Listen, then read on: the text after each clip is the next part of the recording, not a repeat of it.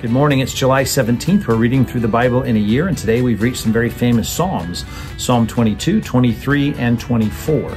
Now, I know you know Psalm 22 because as soon as you read verse 1, you'll immediately recognize that from the Gospels. My God, why have you forsaken me is how that starts.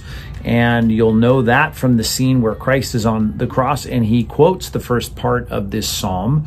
And it brings up so many questions for people. How can it be that Jesus is God and saying God has forsaken him? And how does that all work? And we need to remember that, of course, there is a connection to the substitutionary atonement of Christ, that he takes on and absorbs our justice, the justice from the Father, and there's a sense in which there is that darkness over the land, recognizing the severity and gravity of him being the target of the Father's justice and judgment.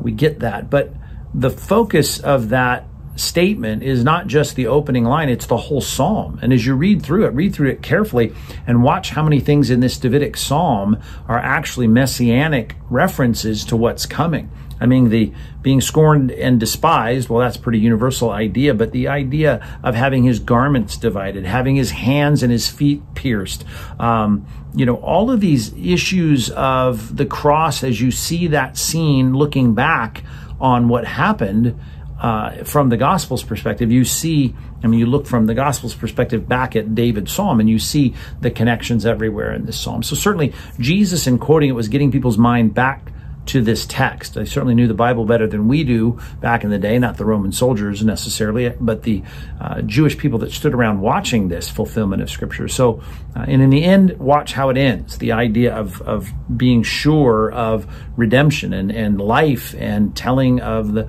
Lord's name in the congregation and among the brothers. All those things point to not only the death of Christ, but the resurrection, veiled as it is. Psalm 23, not much I can say about that. You're so familiar with the words. It's such a great psalm. The Lord is my shepherd, which is interesting. In John 10, Jesus comes along and says he is the good shepherd.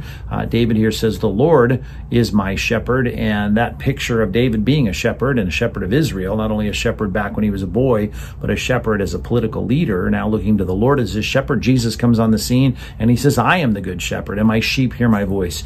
The messianic overtones there, clearly. Jesus makes those references for us himself. And then Psalm 24, another messianic set of references here about the coming Messiah, starting with a great statement that's true and should be in our minds, at the front of our minds all the time. The earth is the Lord's and the fullness thereof. Everything that's in it, of course, is God's, and all things, as I often quote from Romans 11, are from him and through him and to him. He's created everything, he sustains everything, and everything is for the King, and he is our King. So that's a great start to this, but then we see all those statements about the ascending to the holy hill of the Lord and about the King of glory, and just a great set of Psalms for us to read and thinking about the ultimate fulfillment of all these statements in the New Testament. Our New Testament reading is in Acts chapter 20. Paul goes to Macedonia for 3 months. He has a long sermon there that lulls Eutychus to sleep on the third floor windowsill, the third story rather, windowsill. He falls out and he's considered to be dead at that point. Paul comes and raises him up. That's a very significant situation, of course. Very few resurrections, resuscitations, we might say, in the Bible of someone who died and then comes back to life. No one came back to life in a glorified body other than Christ. He's the first fruits, and therefore the firstborn of the dead, as 1 Corinthians 15 says. But here we have one of the few, less than 10 resurrections. You can count one of them as a group. There might be more, obviously, than that at Christ's death in Matthew 27. But significant story that the apostolic authority is seen through the raising here of Eutychus. Now, our New Testament imperative today is a joyful one. It's found in Romans 15:32. Paul says, I hope that by God's will I can come to you with joy and may be refreshed in your company. And that's just a great statement there about us being together, having time together, purposing to be joyful and finding the refreshment that comes from that.